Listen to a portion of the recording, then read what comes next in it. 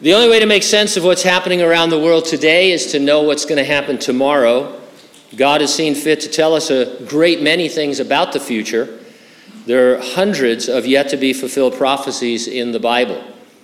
We reserve a few minutes Sunday morning to suggest news or trends that seem to be predicted by our futurist reading of the Bible.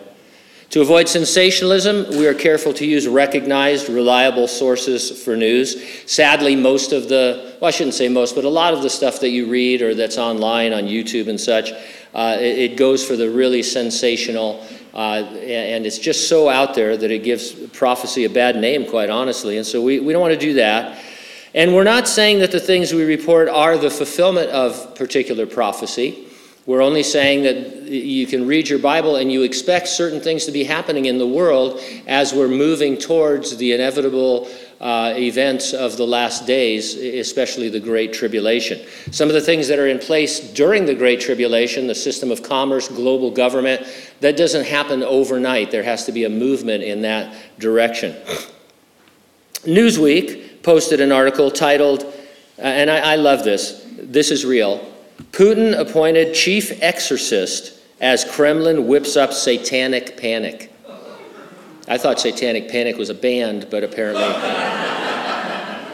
that'd be a great name. Well, I guess for a non-Christian band, but they could open for a Christian group. It would be, where we defeated the Satanic Panic or something like that. Anyway, here's some excerpts from the Real article. Russian President Vladimir Putin has been named chief exorcist by the head of the country's Orthodox Church as the Kremlin seeks to redefine the goals of its invasion of Ukraine. Alexei Pavlov, Assistant Secretary of the Security Council of the Russian Federation, is now calling for the de-Satanization of Ukraine, saying that there were hundreds of sects in the country where citizens have abandoned Orthodox values.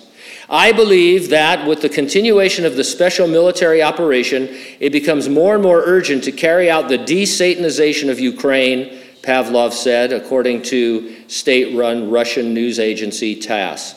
Using internet manipulation and psychotechnologies, the new regime turned Ukraine from a sovereign state to a totalitarian hyper-sect, said Pavlov.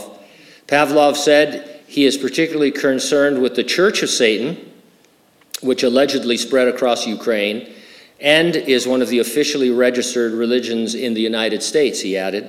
He said that the Kiev government is forcing citizens to abandon Orthodox values and is working to reformat the minds of Ukrainian citizens to force them to abandon centuries-old traditions, to ban the true values that the Orthodox faith, Islam, and Judaism carry.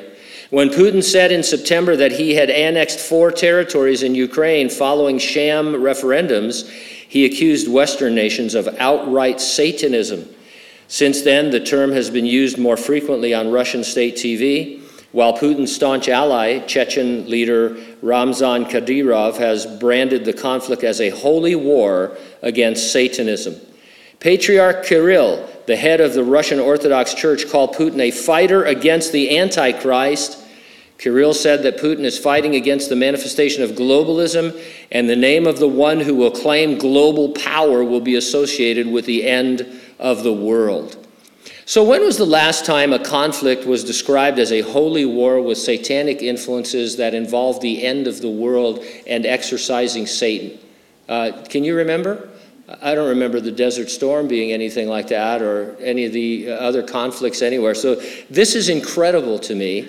Now, why is it prophetic?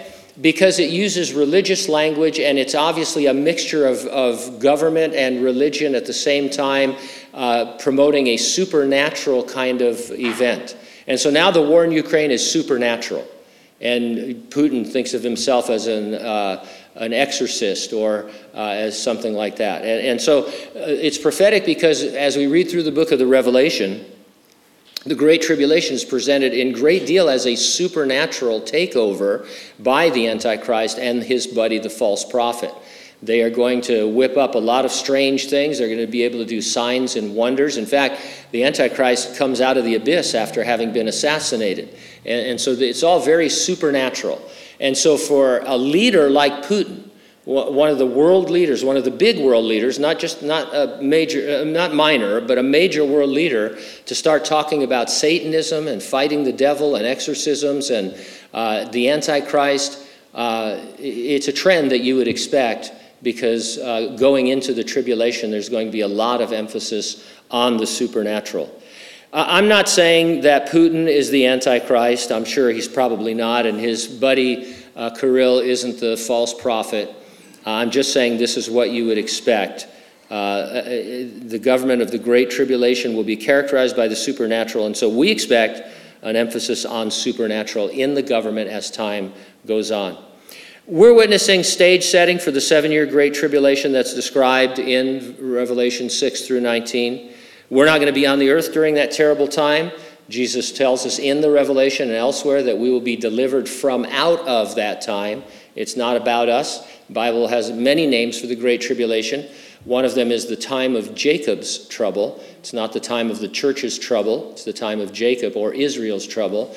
As you read through Matthew 24 and 25 and the book of the Revelation, you quickly see that it is a time when God has removed the church in order to deal more directly with the nation of Israel and the inhabitants of the earth who are left after the rapture of the church. And so what we see happening before the Great Tribulation is the coming of the Lord to resurrect and rapture the church, and then the Great Tribulation. So while we can be excited that we're not going to be on the earth during the Great Tribulation, we certainly are seeing the stage setting, and how many of these things we might experience in terms of commerce and industry and all the stuff we talk about, we just don't know, because we're not sure when Jesus is coming, except that it's always imminent. It could always happen at any moment. That being in mind, are you ready for the rapture? If not, get ready and stay ready, and then keep looking up, because ready or not, Jesus is coming. All right, I like that. Let's do a big Jesus is coming. Ready? Jesus is coming. Amen. God bless you.